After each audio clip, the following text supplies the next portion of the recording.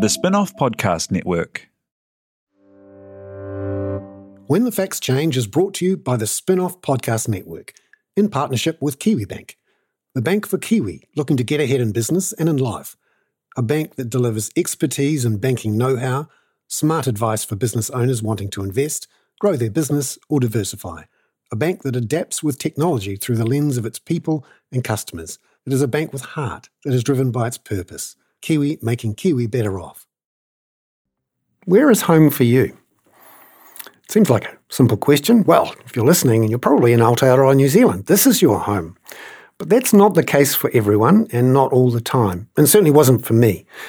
As a youngster, I suppose, just out of university and with my first job and all very exciting and getting some skills and seeing some great opportunities overseas, after my first job in Wellington with Reuters, I jumped onto the international corporate bandwagon and went and worked for Reuters in Canberra and in Sydney as an economic and political and financial journalist. It was all very exciting and interesting, and along the way, I had a couple of wonderful daughters, and at various points in my corporate journey, I had to make a decision about where was home and what was it I really wanted.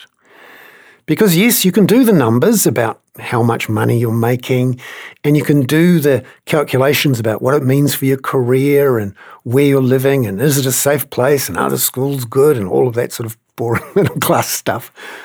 But often it comes back to something different, something emotional, something about family and about place, about where you want to really live, who your friends are, who you want to watch the rugby with. You know, where are you going to be for Christmas? Where are the places and the things that you do with your friends and your family that really mean something to you? And often it's not necessarily where the job is or where the money is. But in New Zealand, we are uniquely in a conflicted position about this because so many of us leave New Zealand once we have some skills to work overseas. Now, the dream is, and often the assumption when we leave is, we'll come back. It's just 2 or 3 years. We might build up a deposit, we'll get some extra skills, we'll get a great-looking CV and come back and conquer New Zealand and maybe have a deposit for a house. Brilliant! But of course, it's not like that. In fact, New Zealand has one of the highest proportion of its New Zealand-born population living overseas, just behind Portugal. And in more recent years, Lithuania. Ukraine actually is quite high on the list. And of course, back in the 90s, it was Ireland. And New Zealand was right up there then. That's because we're in a slightly unusual situation. Right next to us is Australia. And of course, in the last 30 years, wages there have been 30 to 40% higher than here. And we had pretty easy work rights, at least until the last 20 years. We basically could jump on a plane and just start work. And we'd pay our taxes and we'd get access to all the schools and all of that sort of thing. However, of course, since 2001, that's changed a bit. And also, in recent years, some of the cost of living problems of living in Australia have ironed out because the Australians have actually been quite good at building apartments in Sydney and Melbourne. So we're in a position after COVID where a whole bunch of young people locked up for 2 years are going, hey, I'm heading off overseas. And that's fine. But will they come back? And what sort of society are we building where a good chunk of our young skilled people wash out and maybe don't wash back in again? And how do we replace them? Do we have a whole new group of people wash in to replace the people washing out? And what happens when those numbers don't add up? When we've got a lot more people coming in than we're leaving, or the other way around? And that's what we're talking about this week on When the Facts Change. How are we going to pull our migration lever, and should it be the only lever that we pull, in response to what I call a polycrisis that we're in at the moment? Just in the last couple of weeks, I'm sure you've all heard about the stories about emergency departments full up, hospitals that have called off elective surgeries, schools sending kids home at lunchtime, kids watching movies all day at school, Air New Zealand cancelling dozens of flights at the beginning of the school holidays, all because of staff shortages. When you have unemployment at 3.2%, and you've got a whole crop of youngsters going, yay, I'm off. It's a problem for a whole bunch of employers. And right now, they are desperate. We've heard from the Employers and Manufacturers Association this week that New Zealand should very fast and aggressively pull the migration lever, lower the standards for temporary work visas to come in, remove the current restrictions, which say that the only people who come in should be paid $27 an hour or more, and also just to pull the migration lever to get people in the door so that we can deliver services right now and also take some of the pressure off prices. Because as well as the labour shortages, we have an inflation problem. And of course, it is not just an economic problem, it's a political problem. Or an opportunity if you're in the opposition. Because we've heard Christopher Luxon and many others say one of the solutions to our inflation problem is migration. That we can take some of the pressure off wages, we can take some of the pressure off the economy and society by having lots of excellent people coming in with those skills who want to live here. And we should offer them residency instead of just having them here rolling on temporary work visas every 3 years or so. And of course, we've got so many New Zealanders now who have come to New Zealand through that route as temporary work visa holders who have eventually gotten residence.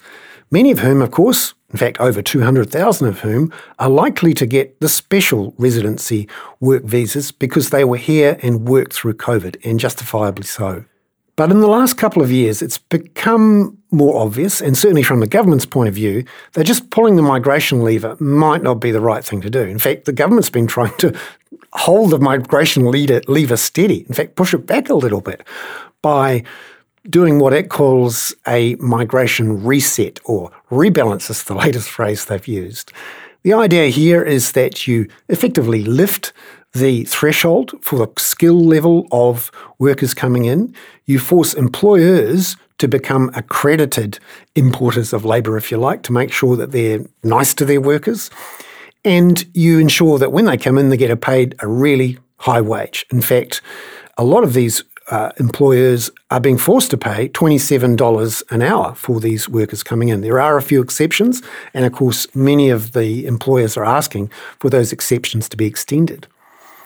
I can feel it in the air that politically and economically we are headed towards pulling that lever.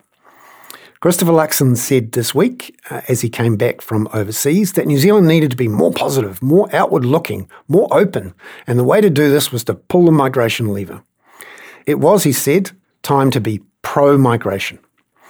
Now, he did acknowledge in his comments that we needed to do a bit more than that, not just pull the migration lever, but make sure that we had some of the infrastructure here and that we helped a lot of New Zealanders who maybe have struggled to get the skills or are in situations where, they can't move with their job, so that those people have plenty of jobs as well. At the moment, the pressure is not quite so great with unemployment at 3.2%. There is less talk about trying to make sure that New Zealanders have opportunities for jobs. But to be fair to Christopher Luxon, he is saying we need to think about that as well. This week, I talked to the Productivity Commission Chair, Ganesh Nana, about whether we should pull that lever, and if we do, what other levers should we pull? Should we pull the infrastructure lever? Should we pull the tax lever? Should we think about how we plan our population growth, which on the face of it sounds like an ugly thing to do. It's the sort of thing the Chinese Communist Party does, plan its population growth. But of course, what we're talking about here is avoiding what we had really in the 3 years up to COVID, which was very, very fast population growth, the fastest population growth in the developed world. Enormous problems with congestion and, of course, house prices. You can never go too far in the debate about New Zealand's economy and society, well, at least I can't, without talking about house prices. And this is the sort of dirty little secret of this debate, because there is a fear here that if we pull the migration lever, just as interest rates stop rising, in fact, they might even be falling by next year, and as the opposition is saying, they reverse the changes on tax deductions for landlords and reverse the changes on Brightline, what you could see is a surge of migration coming in, which keeps a bit of downward pressure on wages and wage inflation and inflation generally, which allows the Reserve Bank to stop increasing interest rates and start cutting them. At the same time as not spending any money on infrastructure because you're concerned about increasing debts and deficits, we go straight back to 2018, 2019, when strong population growth, falling interest rates, and plenty of employment around meant we had a very fertile place for another explosion in house prices. Now you say, oh, that's a bad thing. There's actually a lot of people who think, oh, that's quite a good thing actually, because I'm leveraged up and it's a tax-free capital gain. And I'm not making much money from my actual job because we're a low-wage economy, but with high house prices. But I am making a gain from my house price. And really that's the main point, which of course is a problem because that's the economy we've built over the last 10 to 20 years. A low-wage, low productivity growth, high population growth, high house price, low infrastructure, low tax economy. Now that's fine if you have assets, because then an explosion in asset prices delivers straight to your bottom line a massive leveraged tax-free capital gain. And suddenly you're richer. And maybe you think you need those riches, because how else are you going to get your kids into a house? How else are you going to stop your kids from leaving? How are you going to see your grandkids grow up if you don't have all that equity to buy a house for them or help them buy into a house? Now, this, of course, ignores the very real issue of those people whose parents don't own a home, who don't have the leveraged tax-free equity built up to help them get into an actual life. Because, of course, in New Zealand, really what we're talking about is how to have a life, how to connect to a place. It's really hard when you're renting because you keep getting booted out by some landlord who's just flicked it on. You can't get connected to a school. You can't get connected to a community. You can't be close to your parents and your grandparents and your cousins and the club and the hobby and all those people that makes a life a rich place. That's the problem in New Zealand. And this issue of migration is not just a one-way thing, it's a two-way thing. I talked at the beginning of what we call the monopod here, the spin-off. I talked about a place to live and how migration is more than just a story about the economy and about wages and a clean calculation about living costs versus incomes and entitlements and residency times. It's about your place. It's about where you feel like it's your home. And in this discussion I have with Ganesh Nana, we talk about that migration isn't just an economic issue. He outlines how actually migration hasn't necessarily depressed wages in New Zealand. It also hasn't necessarily increased productivity. So when you hear a politician say to you, this is going to be fantastic for inflation and for productivity, they're not in tune with the actual evidence in New Zealand. What Ganesh Nana is actually saying is that migration isn't a solution for any particular ills. It's also not the evil that some have painted it as. And you can achieve some good things, but only if you do it at the same time as you pull the infrastructure lever and make sure that there is plenty of capacity for people who come. Because unlike, as Kevin Costner, that great philosopher, said, build it and they will come, in New Zealand over the last decade, they came. And then we thought, oh, shall we build it? Oh, yeah, nah. Look at the house price, it just went up. And that's a problem. Because the more we do that, the more people who are renting here, who grew up here, and this is their place and they want to make it their place, actually don't have a choice. They're just going to have to jump on a plane to Australia or whatever to try desperately to get a deposit. And the interesting news over the last couple of weeks that adds to this polycrisis is that, rightly, the Prime Minister has negotiated with his new Australian Labor Prime Minister, Anthony Albanese, a faster pathway to residency and citizenship for New Zealanders living in Australia. That's a good thing. No one should complain about that. However, it does mean that our employers are now having to compete on a much more level playing field, particularly for those more experienced, more connected, mid-career people in their 30s and 40s who maybe already have the kids and maybe are renting and their kids are at school and they're struggling and they can't get a permanence and a connection to this place. And in desperation, they go, right, we can't do this anymore. We're going overseas and we'll probably stay in Australia or the rest of the world.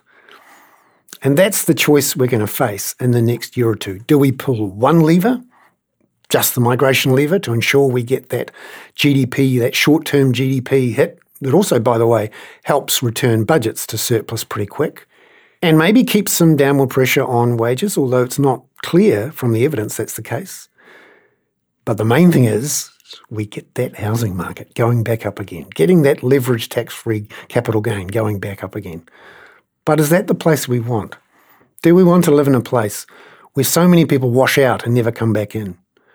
We love the people who wash in, many of whom make New Zealand their home, although interestingly, another aspect of that change in Australian policy is that it will be much easier for people who become residents here, maybe they've come from India or the Philippines or South Africa or Europe or the States, and then once they're New Zealand residents, bang, across the Tasman they go. And that's one of the concerns the Australians actually have about making it easier for New Zealanders to become full citizens, because they fear New Zealand will become this big, wide open door to the big brown land, the lucky country.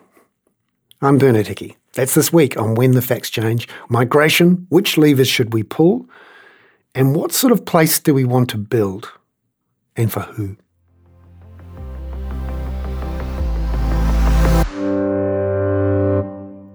Welcome again, Ganesh Nana, to When the Facts Change.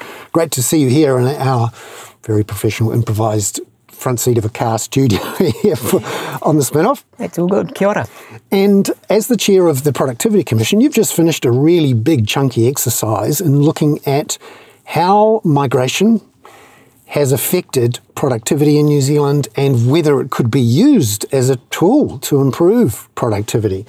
So let's just sort of look at the various myths or views that are out there and just present the evidence that you discovered in your many month-long process of research, did a whole bunch of academic papers and took submissions from all and sundry. To start with, does migration press wages down? Short answer to that is no. We've got to look at migration in the context of a whole range of things. But if you're looking for example, a scapegoat for wages, migration is not it. If you're looking for a scapegoat for productivity, migration is not it. But put it back the other way, if you're looking for migration to actually lift our productivity, again, it's not it. There's a whole lot of nuances, there's a whole lot of pieces of the jigsaw puzzle. Migration is one piece of that jigsaw puzzle, but we've got to get a whole lot of other pieces right. Yes, migration is good for wages and productivity in some areas, but not so in others. And I think the problem we have is the average hides a lot, just like any average. Statistically, the average in terms of migration on productivity and on wages is positive. It's a small positive, but statistically, as you all know, averages hide a lot, and it's the distribution across the various areas that we need to be aware of. So just to drill down on that a bit, because we've had different types of migration over the years, different people doing different things for different lengths of time, and it's changed quite a bit, especially in the last 10 years or so, where we had this historic surge in the number of people who were on temporary work visas. And towards the end of the last decade or so, the skill levels of those visas dropped a bit. What did you find, if you could find any evidence, because it wasn't a particularly long time, and also it happened at the same time as a boom in demand for labour, so that made it difficult to work out what effects it was having. But what did that, change in the makeup of the migration, what effect did that have on things like productivity and wages? Well, again, it was marginal, but I think it's useful to go back through the history and recognise that migration has had a significant role to play in the development of the economy, in the development of our communities in Aotearoa. And I suppose the principal role has very much been in the context of replacing the New Zealanders who go abroad. And we hear a lot recently about the brain drain, but we've got to be realistic that New Zealanders have always gone abroad and will continue to do so. And there's no reason we should stop that or even attempt to stop that. Migration has been used, dare I say, for example, to fill the gap of that brain drain. But more importantly, migration across our history has actually added to New Zealand. So it's done more than replace the brain drain. It actually has added to us. And that's up until quite recently has been a positive. But as you say, the last sort of maybe 7-8 years pre-COVID, we've had this significant shift to temporary visa categories, and what that has done is it's built up the queue for permanent migration or permanent people coming in and going into the permanent residence queue, and what that disconnect has I suppose not encouraged but set in train is that population growth that has been disconnected to those other things that we need, like, migrants are not just workers, they come with families, and families need, dare I say it, that infrastructure around it, not just the physical infrastructure, not just the houses and the roads and the transport and all of that, but also the community infrastructure, the services, the facilities, the education services, the health services, all of those things. The demand for those got pent up with that temporary migration surge building into population growth, and effectively we got out of balance in terms of what we had available, what the Productivity Commission calls our absorptive capacity. And it's not just physical infrastructure, and it's definitely not just houses, it's more than that. And so the migration history has been good in terms of employment and in terms of productivity and in terms of wages, but it's that, I suppose, the disconnect between that and what we need in terms of services and infrastructure that would enable migration to make the significant positives that we're all after. So there's that great philosopher Kevin Costner from Field of Dreams, yes, who came up with this line, sure, build it and they will come.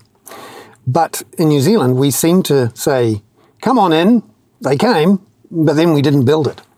And there's also this idea that we couldn't build it and then invite people in because they're the ones who do the building. Again, and we can argue about what comes first, but it's I suppose let's do this with open eyes. If we're looking to the future, yes, migrants have got a role to play. Let's make that clear and transparent. Let's not use migrants as a scapegoat, but then let's not also expect them to lift us out of the productivity challenges or the wage challenges that we've got. They are a piece of the puzzle. We've got to make sure the other pieces of the puzzle are there as well, and that's the infrastructure, and the Infrastructure Commission have got a lot to say about that, and good on them.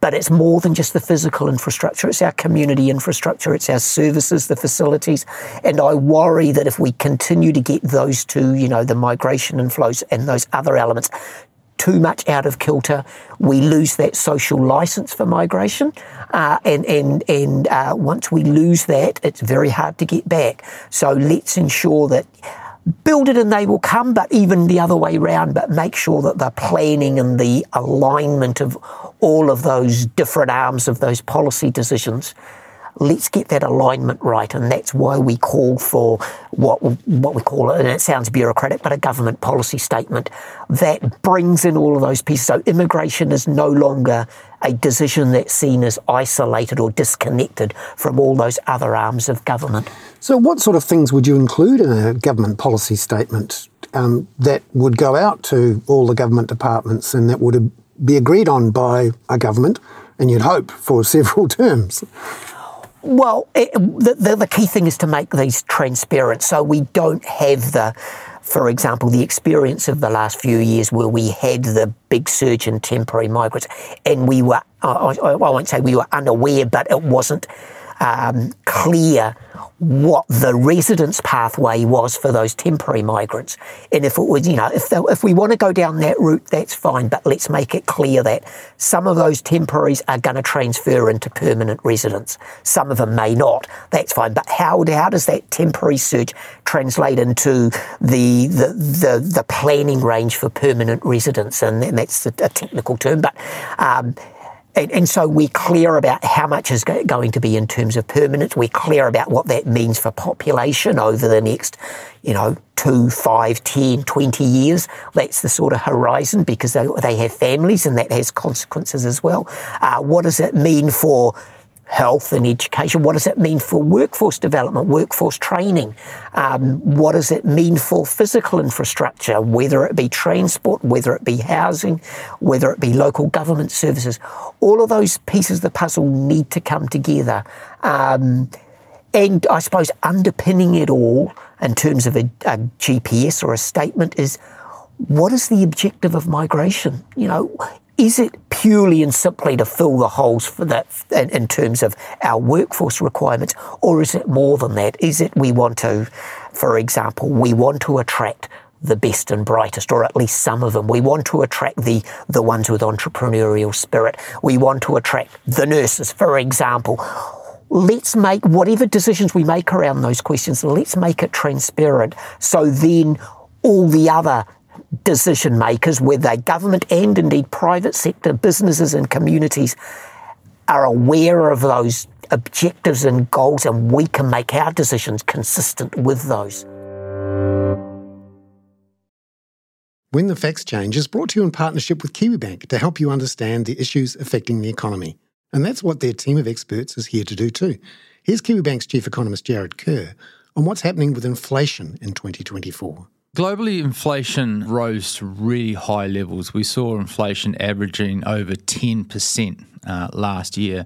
Now central banks have reacted. They've tightened monetary policy. They've lifted interest rates to levels where it hurts. We've seen growth slow down, and we're seeing inflation coming off, which is great news, because we import a lot of inflation from the rest of the world, and that imported inflation is easing. So half the job that we're trying to do locally is being done for us offshore.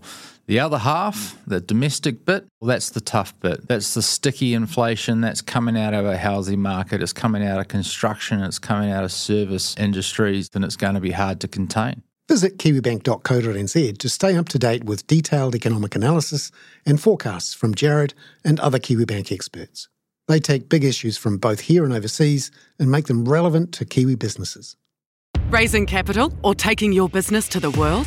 Investment Fix has the lowdown on everything you need to make it happen. This season, we're exploring the US market, the opportunities it offers, what it takes to grow a business there, and the best way to approach investors. Join some of the superstars of the investment and business world as they share advice from their time in the US, so you can make your mahi count in this massive market. The Investment Fix podcast, brought to you by Invest New Zealand. Tune in today. Are you making the most of your KiwiSaver investment? Generate is an award-winning KiwiSaver provider with a track record of strong long-term performance. Making a smart decision now could add tens of thousands of dollars by the time you reach retirement. Book a no-obligation chat with a Generate KiwiSaver advisor today at generatekiwisaver.co.nz/get-advice. A copy of the product disclosure statement is available at generatekiwisaver.co.nz. The issuer of the scheme is Generate Investment Management Limited, and of course, past performance does not guarantee future returns.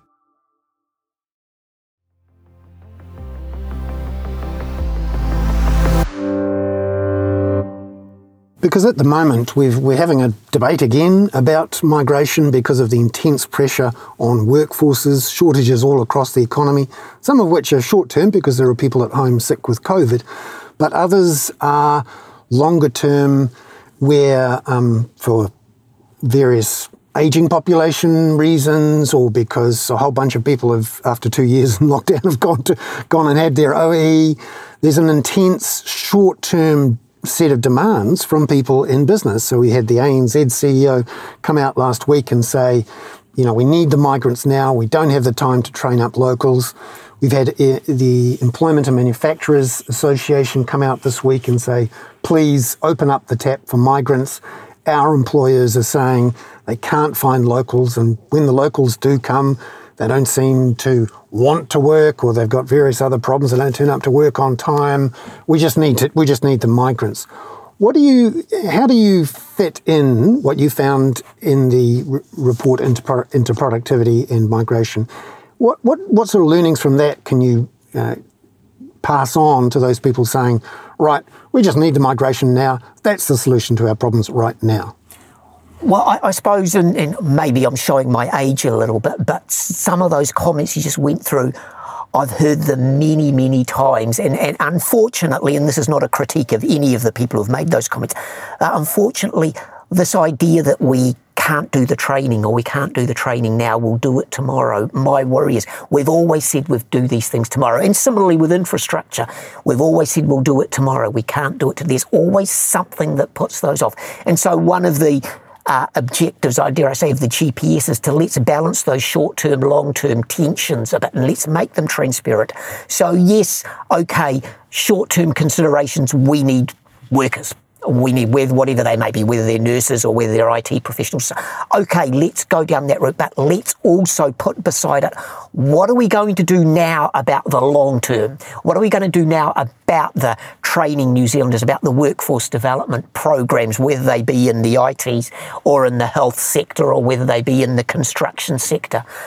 It's not an either or. We've got to get past this either or that we just have to address the short-term issues now and we'll do the long-term later.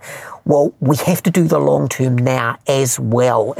And that's the challenge, and the vehicle to do that is through a GPS, which we would argue forces government and all of those other agencies to say explicitly, yes, we're tackling the short term, but we're also tackling the long term. And dare I say, let the business community and our other communities to confront government and say, yeah, okay, let's do migration, but let's also convince us how we're going to make sure in 10 years' time we're not confronted with the same issue yet again. And I think that's the challenge. Let's have some transparency. Let's have some robust debates about this. Yes, I'm fully aware that we need nurses here and now, but I'm also aware that if we go down the short-term route, dare I say, in 10 years' time, we'll be continually arguing about let's bring in more nurses. And that's the challenge that we've got to be. Yes, migrant nurses will always be part of the jigsaw puzzle, but let's not continue to be in the situation where we're what seems to be a perennial crisis about our workforce, and whether it be nurses or whether it be construction workers. Let's be a little bit more, dare I say, let's be a little bit more strategic and long-sighted about this. Because one of the problems with that very short-term, intense, crisis-driven approach is that managers and investors, owners of companies and organisations, are trying to fight the fire. And often the easiest way to fight the fire is just to employ another person. So you don't change your systems, you don't invest in new technology, you don't invest in training, you don't invest in a different structure for your business. It might be a merged larger company, it may be connected to the rest of the world as part of a larger company. How does this reflexive reach for the migrant worker, how does that affect how businesses can improve their productivity over the long run? Because, of course, one way to improve your productivity is to invest in some technology or systems or training so you can produce the same output with fewer people. Well, it's the incentives in the system that we've got to rebalance, for want of a better word, towards those longer-term long-term challenges or long-term objectives in terms of lifting our productivity. Encourage the short-term behaviour, encourage businesses to join the queue and be the loudest voice to get the lobbying behaviour to get yourself on that skill shortage list or whatever shortage list it happens to be. And it doesn't encourage the longer term behaviour and look at, well, does my business model actually sustainable for the long term, bearing in mind this global war for talent is not going to go away very quickly. It's not a 6-month thing. Sorry, we'll be lucky if it's a 6-year thing. It's much longer than that. And so we want the incentives to encourage businesses to look seriously at their business model and look at what other options are out there, rather than the lobbying behaviour that the current incentives encourage. And I suppose that GPS mechanism or vehicle is one way to encourage a much longer term behaviour. We'd say, okay, we've got the incentives. The GPS says we're going to allow X numbers in over the next few years. But by the way, the GPS also says that there's a obligation on industry associations, sector groups, and indeed our big businesses to make the commitment for investment in our workforce development, investment in new ways of doing things, investment in infrastructure. All of those things go together. And so that sets a different incentive framework if businesses rely or are aware that actually this, and I hate to use the TAP, but this source of migrants is there, but it's not always going to be there. And actually, by the way, there may be different ways of doing things. Let's just check those out and let's see what might or might not work. Yeah, because there's an underlying fear, I suppose, that a lot of people have, that New Zealand's a lovely place to live in. It's been relatively stable and healthy over the last few years when the rest of the world has not been. And we've got this publicly funded healthcare system, publicly funded education system, or most of it. You know, we've got a lot of good things going for us. And we do have relatively low wages and relatively high housing costs. But if you're happy to live in a not so fantastic house and you're not too worried about putting aside lots of savings, and you really don't like tasty cheese, New Zealand looks pretty good. And of course, there's hundreds of millions of people who are acquiring skills in secondary education in the likes of China and India and the Philippines and increasingly in Africa and the rest of Asia, who would flee, I suppose you could say, from disruptive and dysfunctional places to New Zealand. And there's only 5 million of us and, a couple of 100 million people on the go. If we were to open things up completely, there would really be a very big queue from the airport into town. Well, that's one way of looking at things, and there may be a queue. I don't want to be too pessimistic about it, but there are a lot of other attractive places in the world as well. And so, this idea that we're sort of top of the queue is something that we may need to think carefully about. But taking on board your scenario, yes, we are an attractive place. And yes, there are arguably a lot of people out there in the world that, with lots of pressures, whether it's geopolitics, whether it's climate change, all of those sorts of things, looking for somewhere else to go. And maybe New Zealand is that attractive place. I think that just reinforces for New Zealand, actually, we need to think carefully about, I hate to again use the word, strategically, where do we want to position ourselves in that world? Do we want to be seen as attracting everybody, or do we actually want to be picky and choosy? And perhaps let's be picky and choosy in a way that's going to benefit us as well as the migrants who want to come here. And we want to attract migrants that come here, but we want to attract the migrants who are going to come here, dare I say, for the right reasons, for the reasons that they want to contribute to us, they want to contribute with us to build, to not only safeguard what we've got here in Aotearoa, but to build even better.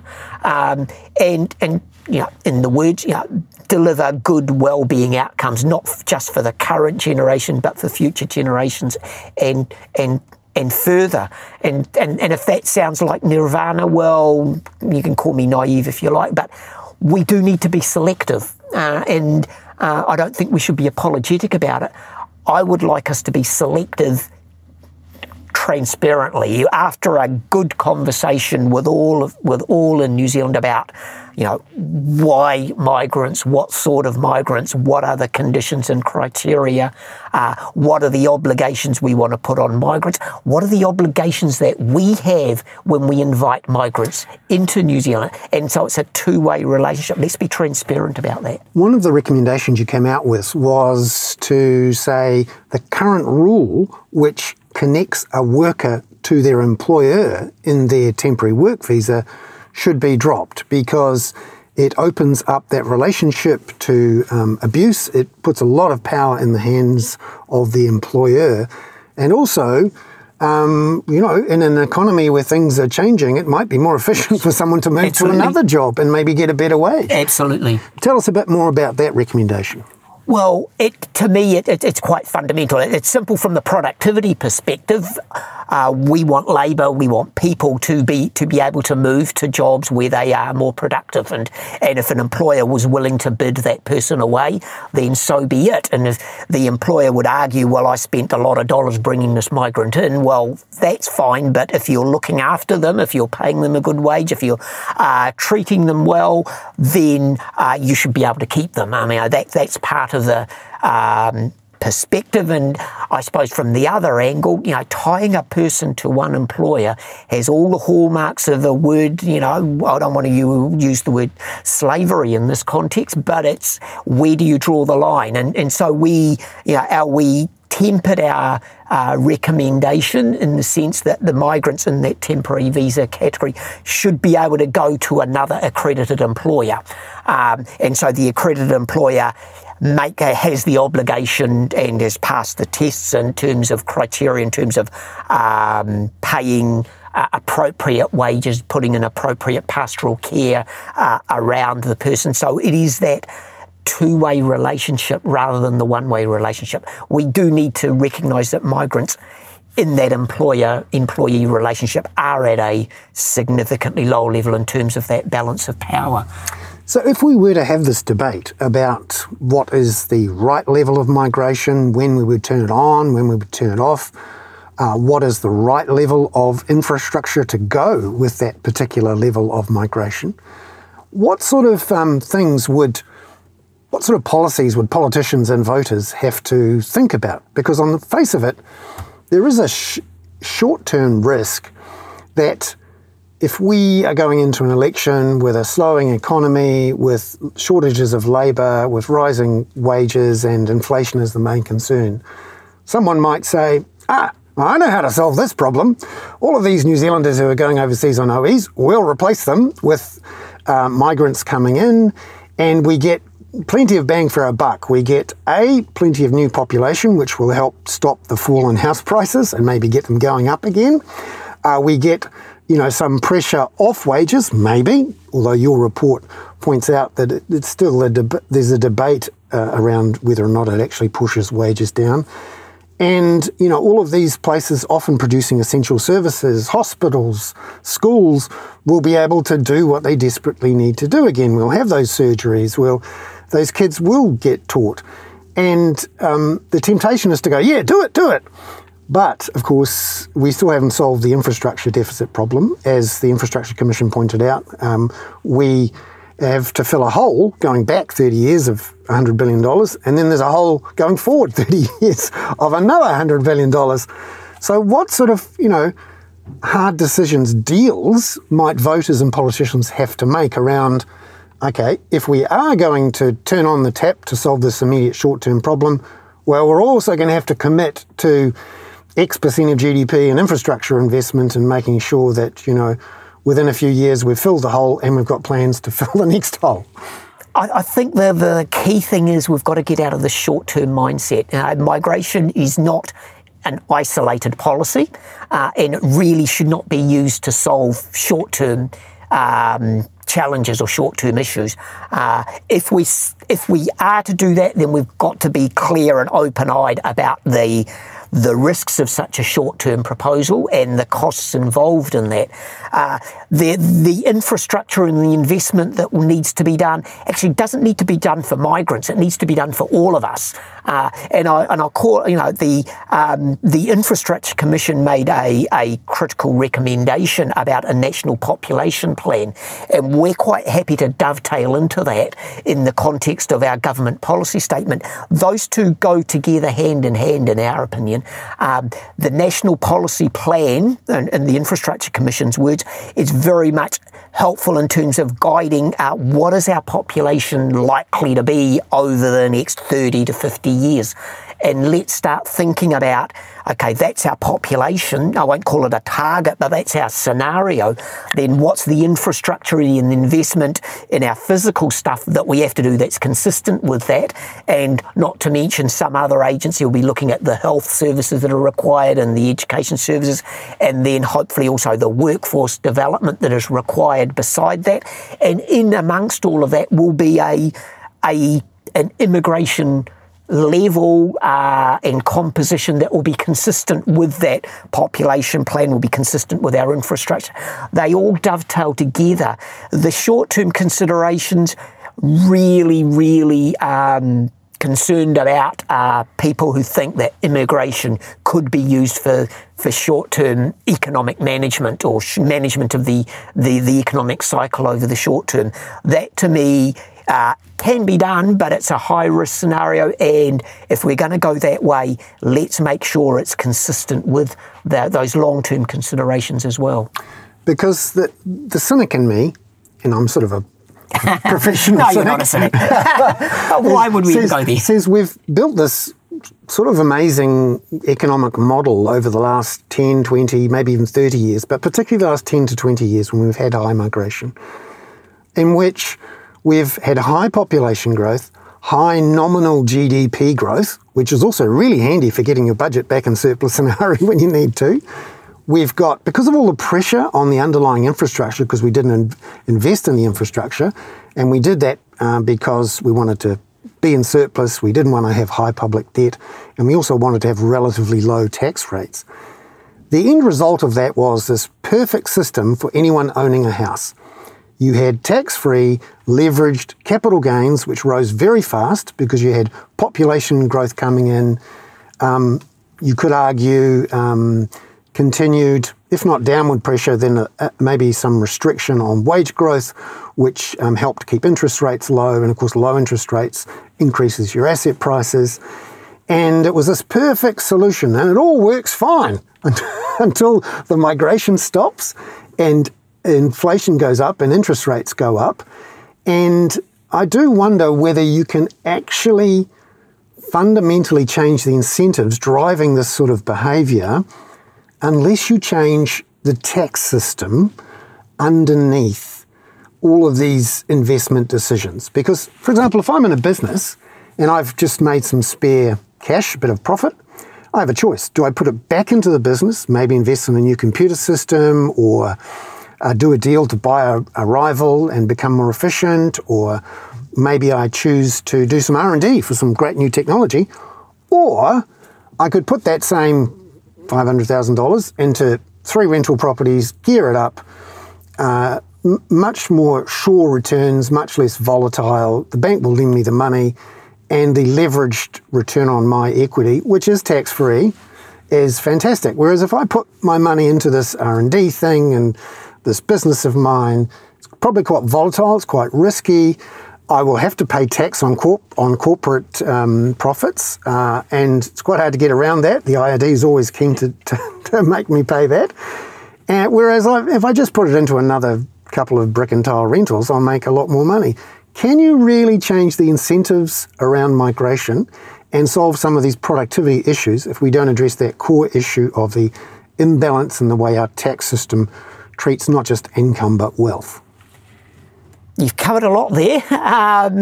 Take your pick on which one. I'll take my pick on some of those. I think the scenario you paint of and it worked all well until the migrants didn't come in.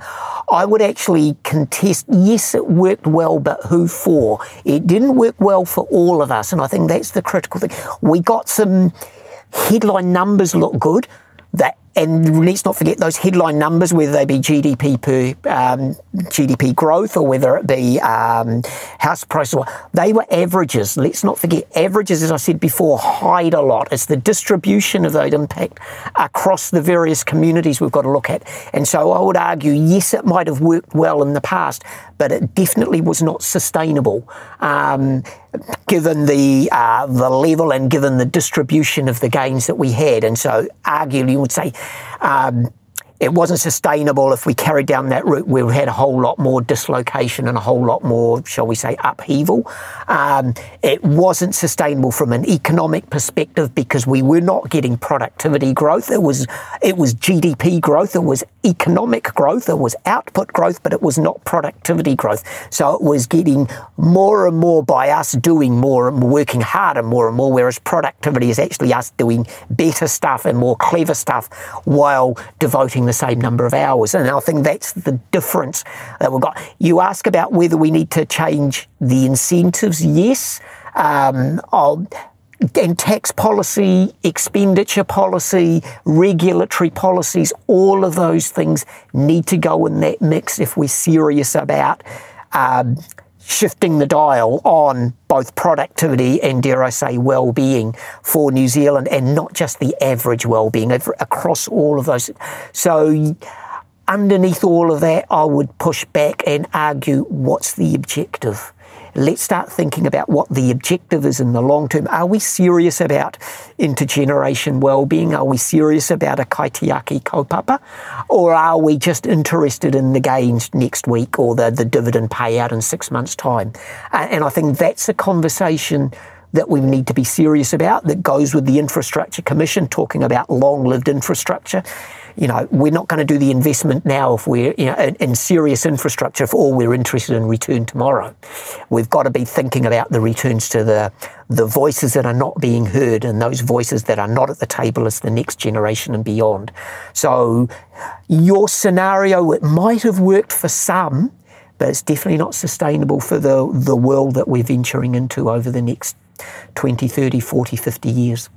Ganesh Nana, the Chair of the Productivity Commission. Ganesh, thank you very much. Enjoyed the chat. In particular, the chat about thinking fast and thinking slow. Thank you. When the Facts Change was brought to you by the Spin-Off Podcast Network, together with KiwiBank.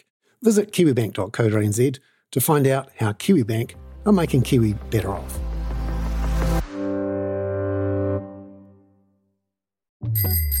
Ready to rediscover the joys of cycling? With over 300 kilometres of cycle paths across Tāmaki Makaurau, jumping on your bike and going for a ride is such a fun way to discover the city from a different perspective. Cycling is getting more and more popular across Auckland, so now's a great time to join the hype and give cycling a go. Head to at.govt/cycling to find your nearest cycleway today. The Spin-Off Podcast Network.